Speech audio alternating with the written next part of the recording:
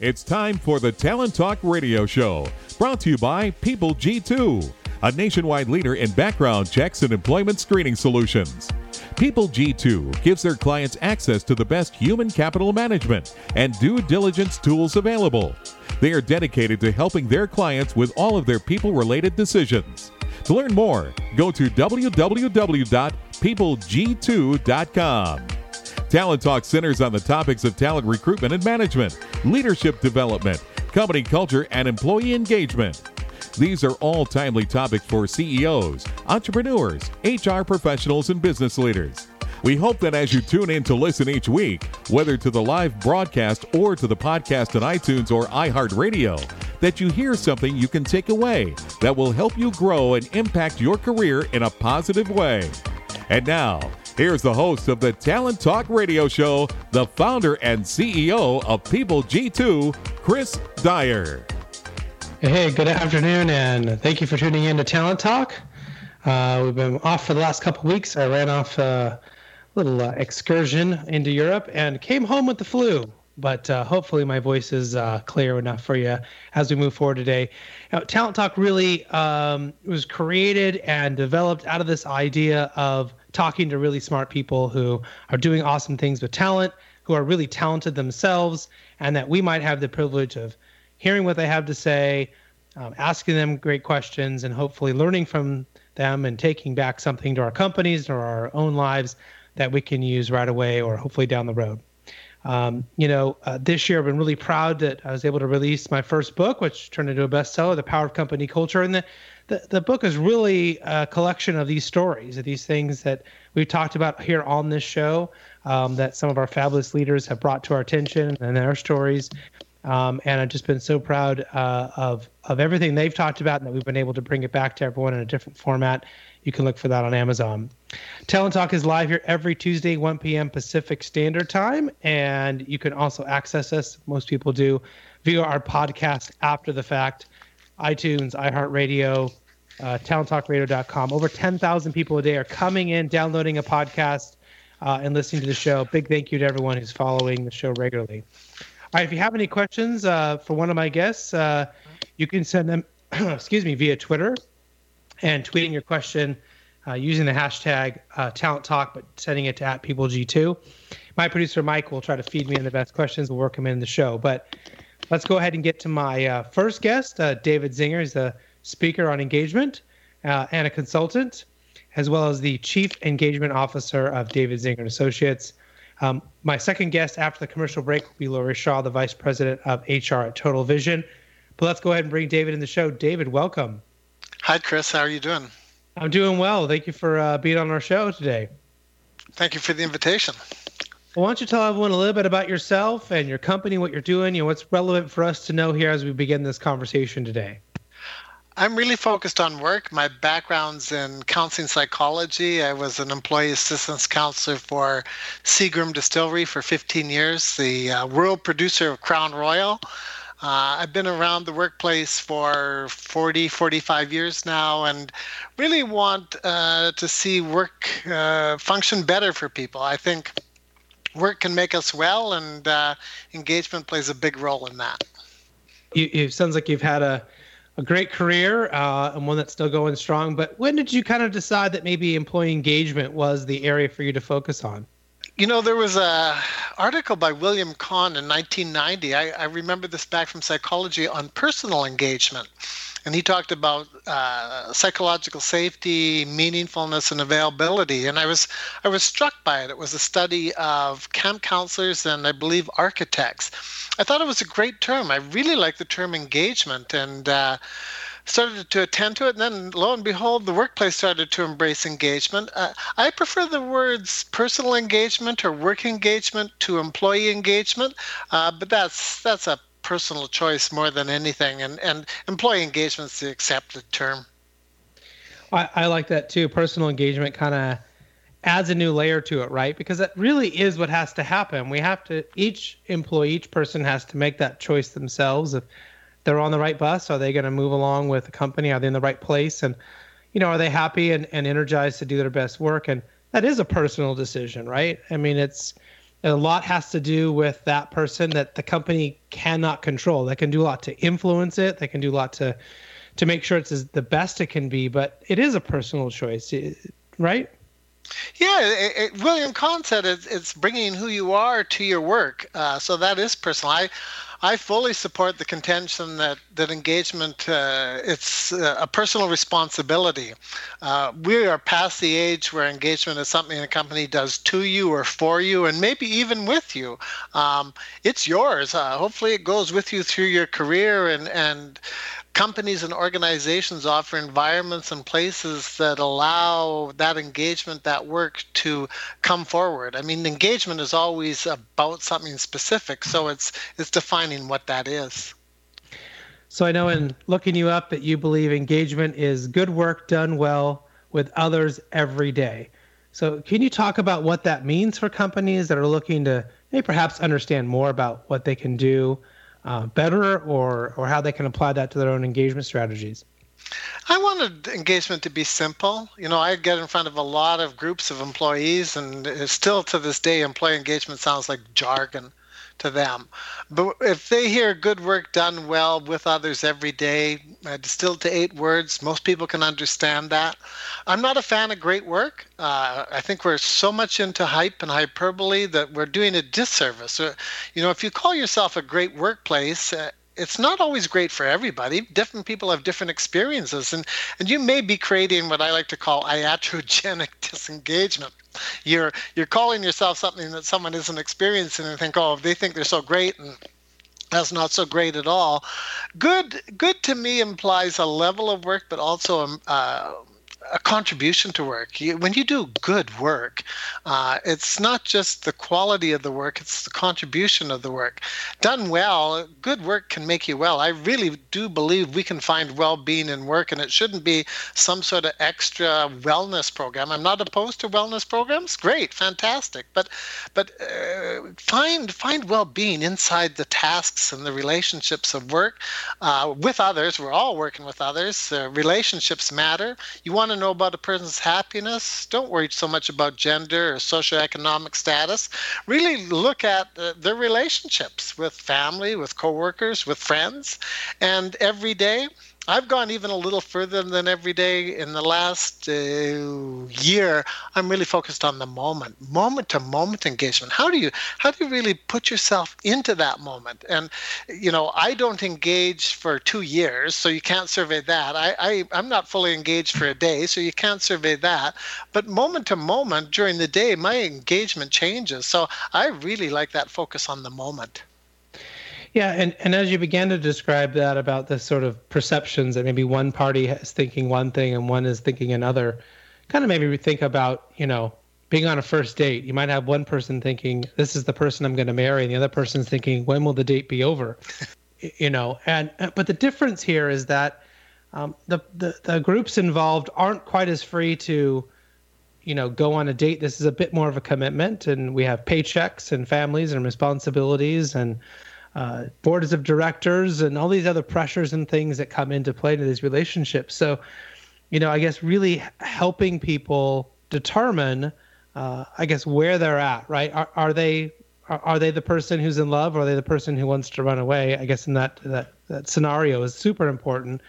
Do you think that the complexity of all these other things in our lives get in the way of us making that decision early on, and maybe opting in or out as employees, or as managers, in seeing employees that maybe should be opted in or opted out, in kind of getting in the way of this, engagement equation? You put it so well, Chris. It's a dilemma, because the experience of work and engagement changes once again back moment to moment. And because you have a few bad moments, do you exit out of a relationship or an organization? Hopefully not. And there's realities of mortgages and children, and what are the other employment opportunities outside of there. So in one framework, if you think about engagement being how you bring yourself to what you do, to your tasks, to your relationships, to your well-being, to your career, it's portable. Many people are engaged in one organization. If they move to another organization, they're engaged there. Many people are disengaged in one organization, thinking they will find engagement in the next organization, or lo and behold, disengaged there. So I really think we need to do a better job of educating all individuals and employees of how to engage and what it means and what's the benefits for them. We're not doing engagement to suck more work out of people. If that's the purpose of engagement, then I don't want to be on that bus or anywhere near that bus. Just go. That's not part of how I'm going to work. But if you talk about my relationships to work and to the people I'm working with and to our customers and clients and the services we're offering, I want a part of that. Yeah, and this is a great sort of point to make that, especially in engagement, but probably in any personal interaction, what's in it for me or what's in it for you is a question that has to be answered. And we ask our employees to go and do things or to be excited about things or whatever it may be. And if we haven't answered that question in some way, we tend not to get the results that we want. And yet, I see time and time again in companies that I help, they seem surprised by this. Of course, they're looking for what they can get, but yeah, that's another matter, right? Right. I mean, it's just a simple, ask yourself, what will the employees get out of this? And if the answer is absolutely nothing, well, maybe you can't, expect this thing to go as big as you might want. Well, there's a lot happening in the world. Who knows where our economy may or may not be headed, and how our the job market seems to flux between a buyer's market and a seller's market. So where do you see the future of employee engagement going? It's like the proverbial cowboy that got on the horse and rode off in all directions at once. Some organizations are embracing it with authenticity and a robustness, and it's making a difference. Some have abandoned it long ago. There's a lot of focus now on the employee experience. And, my background's in psychology, so experience means a lot to me.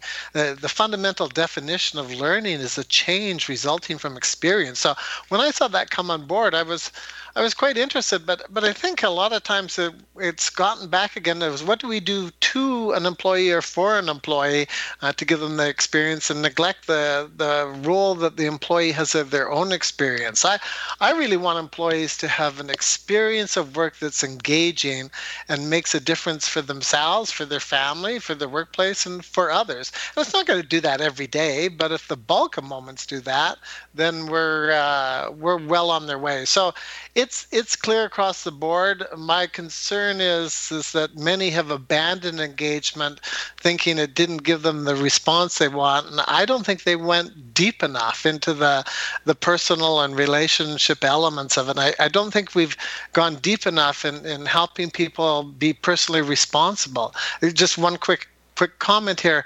We do these engagement surveys. They're anonymous. We're telling people we don't want to know who they are, but companies say to me, well, we do that so people can be honest. Well, if people can't be honest without being anonymous, then you've got a bigger psychological safety issue than an engagement issue. And frankly, if I want to change my engagement, I need the feedback. I should be the first person to get feedback about my engagement level. And it shouldn't be a punishable offense if I'm disengaged. It should be the trigger for a conversation, darn it. Sorry. No, and I agree. And so, but it's difficult because I do have people that no matter how much trust there is in the organization, they may have trust with me, but maybe they don't. They have, where will this information go and how it will be used? So, I know in our surveys, we certainly say, we'd love to know who you are, right? We give them the option, but we don't make it mandatory either, right? If they want to give us as anonymous, they can. That's sort of both ways, but it is difficult. We have this I'm less concerned about with my employees than I am with my clients. When we do client surveys, we almost have to, it seems we get much higher results if we allow it to be anonymous. But I really don't want it to be. I only want to really know who they are so I can go back and have a conversation with them and figure out how to do more of what we're doing right or figure out how to fix what we're doing wrong or whatever it may be. So if you figure out how to fix that or what the magic bullet is, I'd love to know. So I know what the magic bullet is, but it's not easy. It's simple. It's psychological safety. An employee must know you care about them and care about what they're interested in, even if you don't agree with it. And that caring has to be authentic. It has to be real, and it has to be perceived and have a felt sense for that.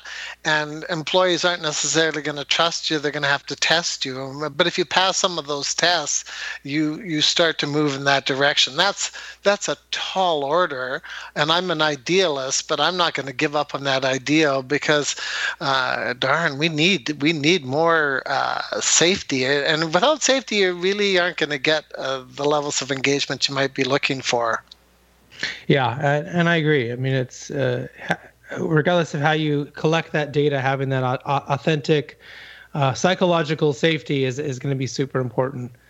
I know you focus on your employee engagement strategies is really based on this ABCs of engagement. I could take probably a few bad guesses of what that acronym might stand for. So maybe you could share with us, what are the ABCs that companies should be thinking about and paying attention to? Well, I think they already are. A is for achieve results. Without results, engagement is just superfluous. Engagement has very little to do with pizza parties, going bowling, having nice outings. That's icing, and that's nice. I like it. I like going out for a drink after work. Don't get me wrong. That's a nice thing. But it's got to be focusing on the results you're trying to achieve. And B is build relationships. And you know, you're probably familiar with David Rock, but he did a study of 60,000 managers. This is about 10 years ago across Australia, the UK, Canada, United States. He wanted to see how many managers were good at both results and relationships. And out of 60,000, the number was 642. So we have he would call it a neural seesaw in our brain. The part that goes for results is struggling with relationships, and the part that struggles with relationships struggles with results. And that's one of the reasons I've gone to moments, because you can seesaw from moments into results or relationships. C is for cultivate well-being. Work can make you well. You know, when you have positive emotions, engagement, relationships, meaningfulness, accomplishments, and you're working on your strengths, all things that are embedded in work itself, that also cultivates well-being. So I often have this phenomenon that companies that I notice want to work on engagement and will bring in a consultant or bring in someone to help them. They typically are the B+, A- students, right? They're looking to get that just a little bit better. And it's very, very rare that the companies that could really use the most help, right? The D students, I would call them, or the F students, ever ask for this help.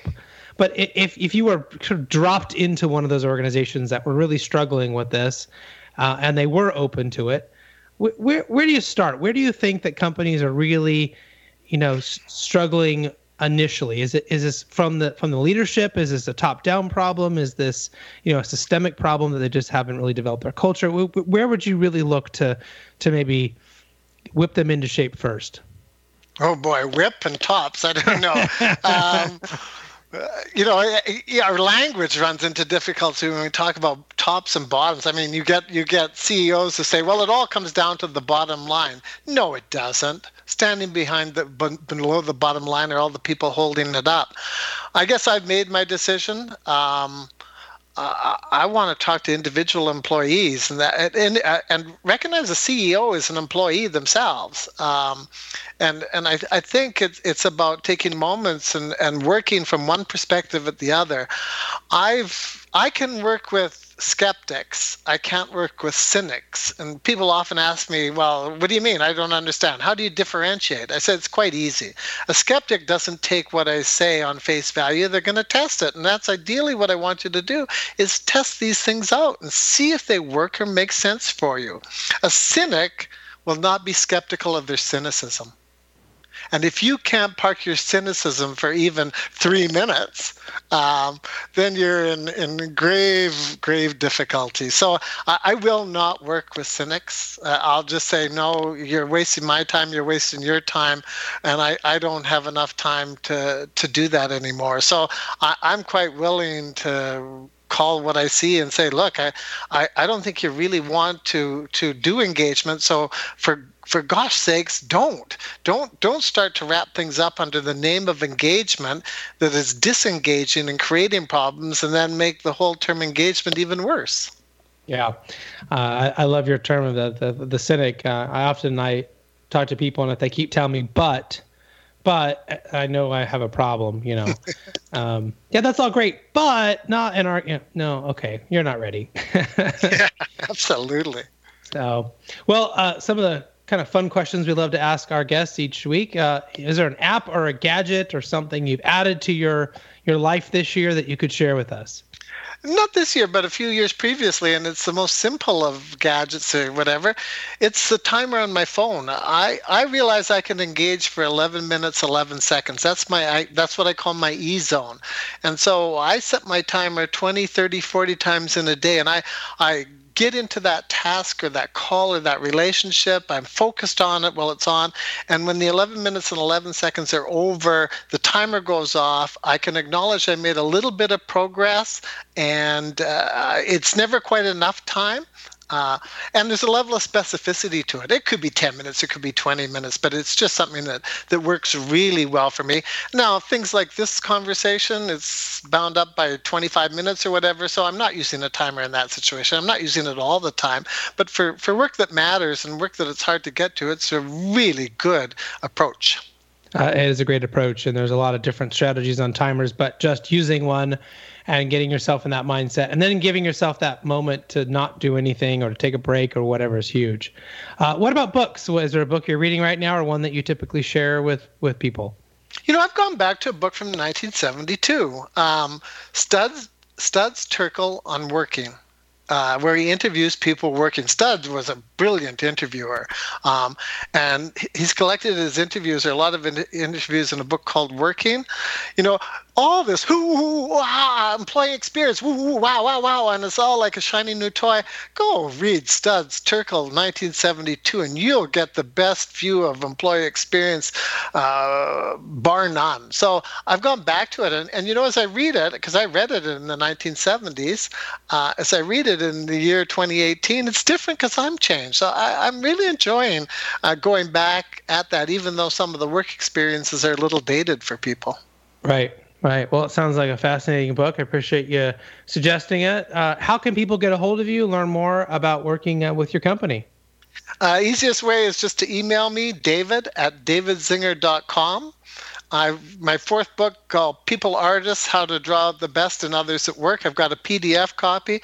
Beautiful book. I did it in conjunction with the CEO, who's also an artist.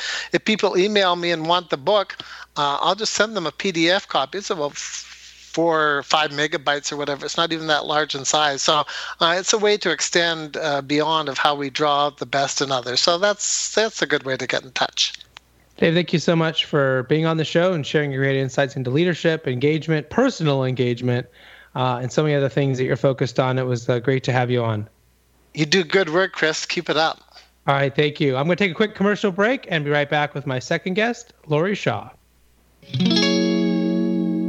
Imagine buying a newspaper and discovering that the news you're reading is 6 months old. There isn't much that stays the same for 6 months, and the same thing goes for background checks. In a time when so much outdated information is being passed around, it's good to know that People G2 offers something different. At People G2, we provide today's intelligence, not yesterday's news. Our value-added approach offers you a fully FCRA-compliant solution that includes up-to-the-minute information. By combining industry-leading technology with old-school human investigation, People G2 is able to give you information that is accurate right now, delivered quickly to our online system, or integrated with your HR system. So ask yourself, are you comfortable working with old news, or are you ready for a different kind of background check company? Visit peopleg2.com or call 800-630-2880. That's 800-630-2880 or peopleg2.com. Welcome back to the Talent Talk Radio Show. If you missed my first guest, David Zinger, you can listen to his interview here in a few weeks. We'll turn that into a podcast on iTunes and iHeartRadio. You can even go to talenttalkradio.com, find us there, Podbean, wherever you find your podcast. We're probably there. Just look for Talent Talk, all one word. So my next guest is Lori Shaw, the Vice President of HR at Total Vision. As a reminder, don't forget to tweet your questions. Whether it's live or if it's after the fact, that's okay too. We keep the conversation going forever. Send it to @PeopleG2. Use that hashtag, all one word, Talent Talk, and we can keep it going. So, Lori, welcome to the show, and thank you for joining me. Thanks, Chris. I'm happy to be on today, so thanks for inviting me. Yeah, and I appreciate your flexibility. Lori was supposed to be live in the studio today, and as was I, but as I mentioned, came down with the Italian flu. So I am just getting back on my feet and here for the show today, so I appreciate your flexibility. Sure. Well, why don't you tell everyone a little bit about yourself and your new role at Total Vision? Yeah, I'm excited to talk about this because I have been an HR leader for about 28 years now, dating myself a little, but almost all of my experience has been in healthcare, but I have not worked in the optometry and ophthalmology business. So I was really excited to join Total Vision a few months ago, and the future is exciting here with us bringing on a bunch of new groups, and we're hiring some really talented people from the market. So I'm most excited to talk more about it. So just a couple things. It's really what Total Vision is a group of already successful independent practitioners of optometry. And so they were successful before they became part of us, and now we're hoping to take that to the next level. They're all really aligned towards a goal of providing best-in-class eye care, which is exciting. And then the other part of our team is we're hiring some really great business people so that we can have our physicians, our optometrists, focusing on what they do best, which is patient care and taking care of our team members. So we're building our team, and we'll continue to do that in the next few months. And then the final part that's really exciting and fun is that we have a very supportive financial partner. It's a private equity firm. They've been very supportive with both capital and our really ambitious growth plans. So a lot to be excited about there with this new company. Yeah, and so you began to talk about your extensive background in healthcare.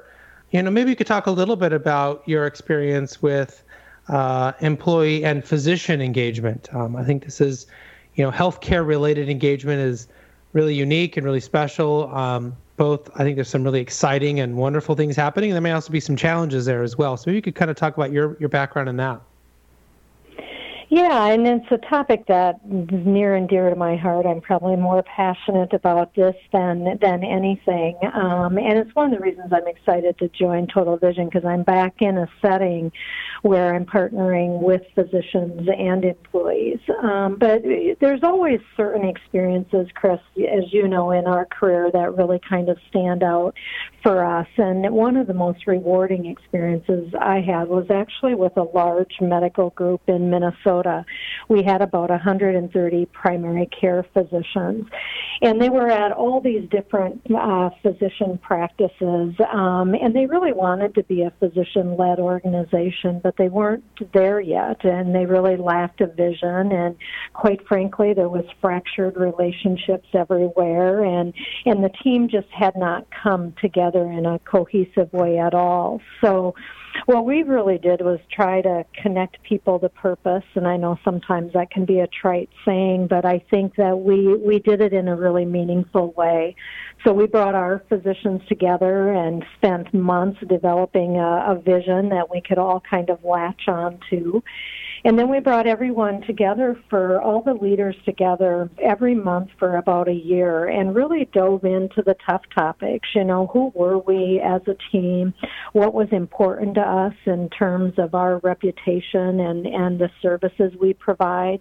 And then what were our values? And then the best part of it for me as the HR leader on that team is we put together vision workshops, and they were these 4-hour workshops, and we ended up having 96% of all employees and physicians attend. And that was really about connecting people to their purpose and, why did they get into nursing, or why did they want to be a doctor in the first place, and connecting them back to that. And the successful part of it is we increased employee engagement that year. It started out at 58%, and we went to the mid-70s, and the year after that we had over 80% engagement, which in healthcare is really hard to do, as you know. So that's probably one of the most meaningful times in my career. Do you find that engagement is somewhat similar or somewhat, drastically different as it relates to, if you look at healthcare groups? So doctors versus nurses versus, your techs and your different personnel inside of a healthcare experience. Are you sort of applying the same principles, or do you see sort of, I hate to put them in, tribes or factions, but do you see them sort of having to really be engaged in a different way? Yeah, I guess I go to really the basics no matter what position somebody has in the organization, because if you get right down to kind of the most core meaning of engagement, it's really the emotional connection that people have with their organization. And once you have that emotional connection, then you're willing to go above and beyond. And so, how to best get that emotional connection and deepen that for people might vary a little bit, and how you try and get them engaged in the work or a committee, or being more involved in the organization. It might vary a little bit in terms of tactics, but really it's just how to inspire and how to get people all around a common vision, and that I think exists the same for all of us. We all want to be inspired, and we all want to be on a high-performing team. So I try and think of it the same for everybody in terms of just deepening that emotional connection. So if we look at this through the lens of human resources, really in an ideal situation, what do you feel is the role, and how can HR best be a part of shaping culture? Well, I might be biased because I'm HR, but I think we play a critical role in a couple of areas. And one is just making sure that the conversation is happening and that the work is happening. And I'm a big proponent that you should have a stated culture strategy that's written, and everybody understands what their role is in that. And so I think that we play a really important role. Now, ultimately, I think you know this, Chris, and I read your book, is that the CEO and the senior team ultimately own the overall health of the organization. And so they play a very critical role, but I don't underestimate the role of HR at all. And I think if we're having the right conversations, we're there to serve the employees who are there to serve the patients. And if we don't put the employees and the patient and the employees at the forefront of our business, then I personally don't think we're thinking about our business the right way. Yeah, I agree. And that, it's super important, I think, for HR to be viewed that way, for them to proceed that way. I think often there's maybe some disalignment or some confusion, where does this really come from? And it's such a huge part. Yep. Go ahead. Sorry, go ahead.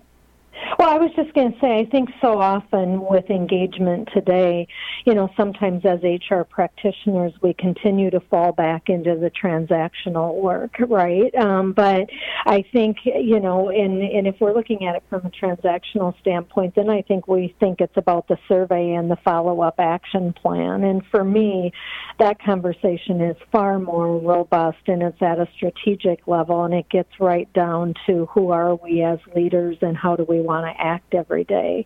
And that, I think, is the most critical part of engagement. So if we maybe now transfer, if we take it out of HR's lens and we look at, the leaders in the organizations that are in, all sorts of different departments, we know that the overwhelmingly large amount of the workforce in the United States is fairly disengaged or not engaged. And so where do you feel leaders are maybe missing the opportunity today to maybe really engage with their employees? Or what sort of things can they easily do today to start to change some of that? Yeah, I think that, probably one of the biggest things that I do in my roles is really helping leaders understand how much of their role is really just demonstrating care and concern for their team members. And I think we get so consumed with tasks and checking things off the list and kind of looking at the financials and spreadsheets and all of that, that we just completely lose sight at times of how important it is to just go around and get to know your employees, to know, what they care about, whether it's their family or a current concern that they have. But it's really, showing that care and concern and leading with humility, and creating a culture where everyone has each other's back. And I think, quite frankly, in a lot of organizations today, that's not easy to do when blame and judgment are so often present in today's workplace. So that's the active role I think that leaders and HR, quite frankly, need to play, is how to reteach, and in all of us in the workplace, how to move from blame and judgment and kind of pent-up frustration to really being front and center where I can make a difference. I have a lot to give to this organization, and I'm going to put myself out there and take a risk because I believe people will have my back.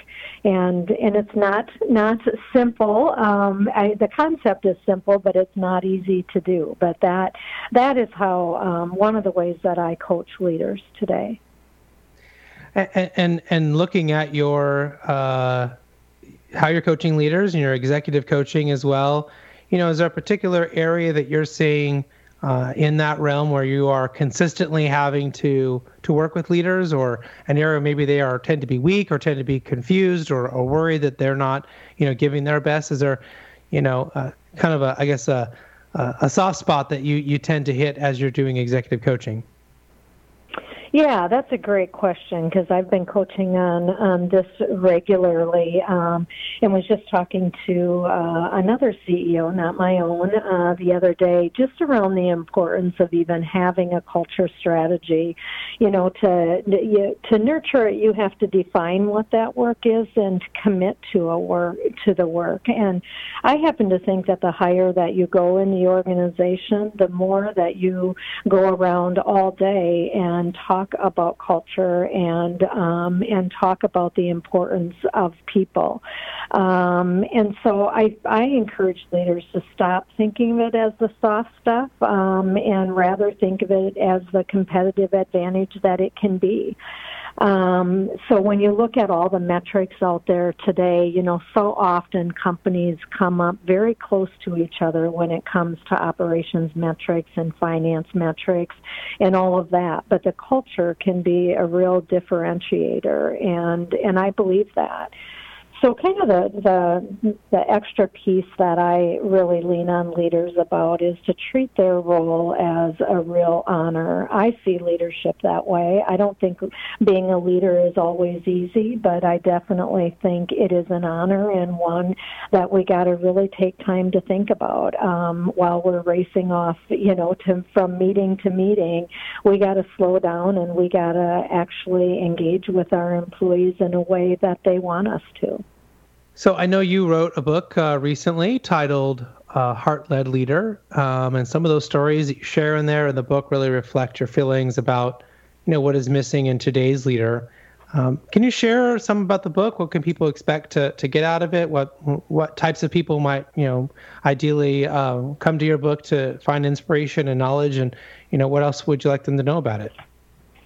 Yeah, and I actually didn't write the book, Chris. I wish I did.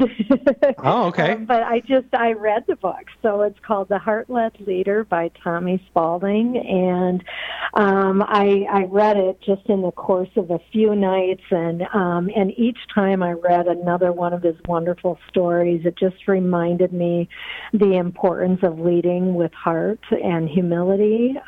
Personally, I think it takes a lot of courage to lead with heart. It's much easier to go around and manage tasks and not talk about some of the hard stuff. But I personally believe that there's nothing that inspires employees more.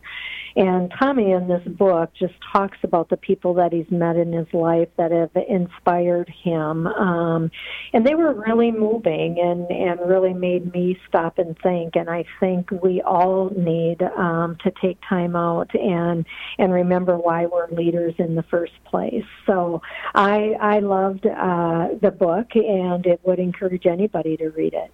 Well, great. What advice do you provide on how leaders can effectively, lead people once they have that culture strategy? You talked about how important it is to have that, but once you have it, then how can leaders best, execute on that? Yeah, great question. I think they got to keep talking about it all the time. It's amazing to me, and I need to remind myself of this, and I remind other leaders as well, how often leaders think that the culture is what it is. And, you've talked about some of these same things, Chris, in your book, The Power of Company Culture, and it's why I loved your book as well, is we forget that culture is really just the attitude, beliefs, and behaviors of the current team, and therefore the culture can be shifted. And yes, it can easily be a few years journey. If you look at it from start to finish, I think it's an aspirational thing. I don't think rarely does a company put a line in the sand and say, now we have a perfect culture. I think we're just always working towards it. But it is very much within our control every day, and very much how we show up as leaders every day. And so I think having a culture strategy, I think defining it, I think talking about it, and then going out and bringing your employees into it, whether it's doing a vision workshop like, I did with the team many years ago, connecting people to their purpose. There's a variety of different ways to bring employees into it, because I think one of the dangers, and I think we all kind of cringe at this when it gets to be the plaque on the wall, but nobody remembers it. And that to me is not necessarily a healthy sign of an active culture. Yeah, absolutely. And it can be tough for people to really have those right things in place and to really be able to put those things forward. Maybe what are some of the top challenges you're seeing now as an HR leader in your field with everything going on in our world? And I mentioned with our politics and our economy and everything else going on, are you seeing, new challenges, or is this the same thing, just a different day that you have to deal with, in your world?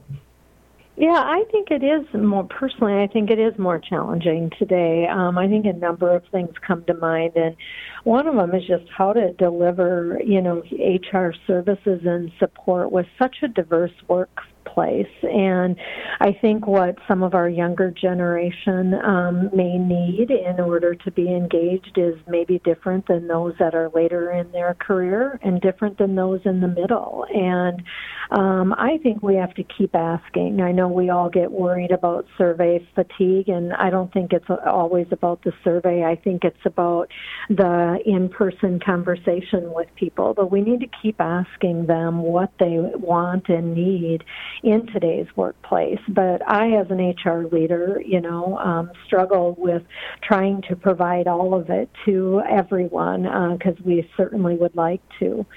And then another one is just how to help leaders engage with their employees when they're competing priorities. And sometimes leaders see engagement as kind of a separate thing to check off the list rather than just being the way that you lead every day and the way you show up. So sometimes it can be challenging to influence in that area.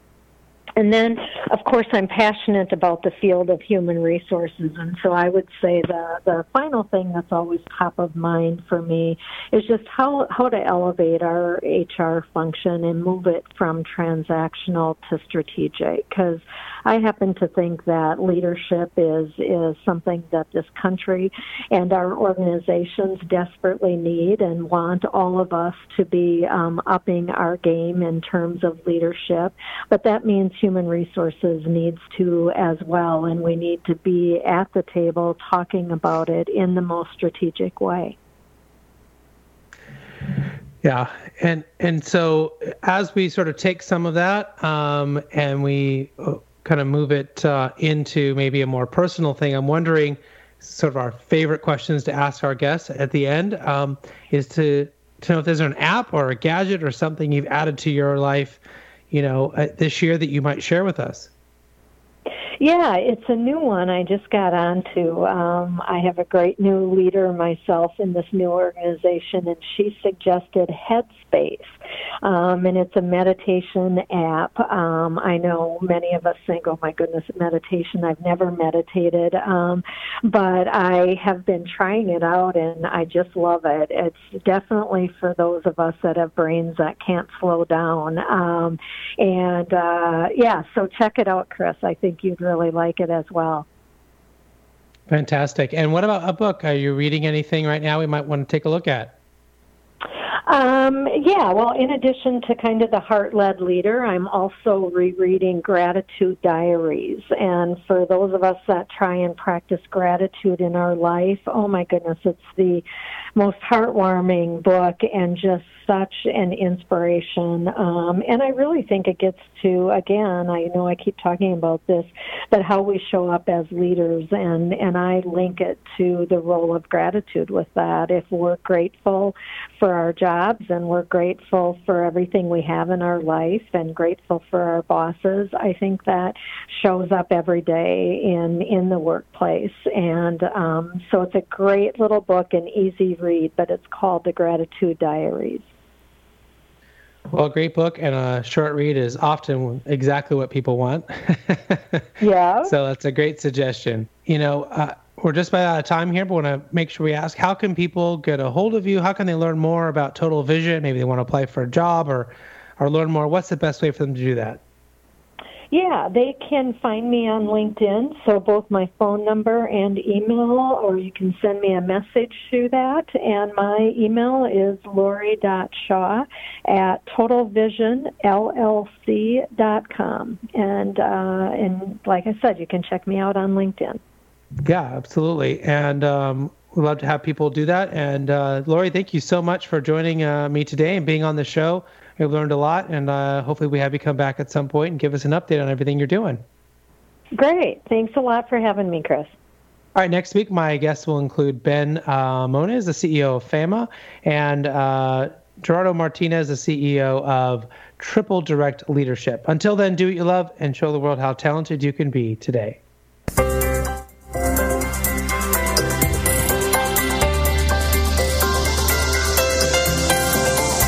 You've been listening to Talent Talk Radio, brought to you by People G2.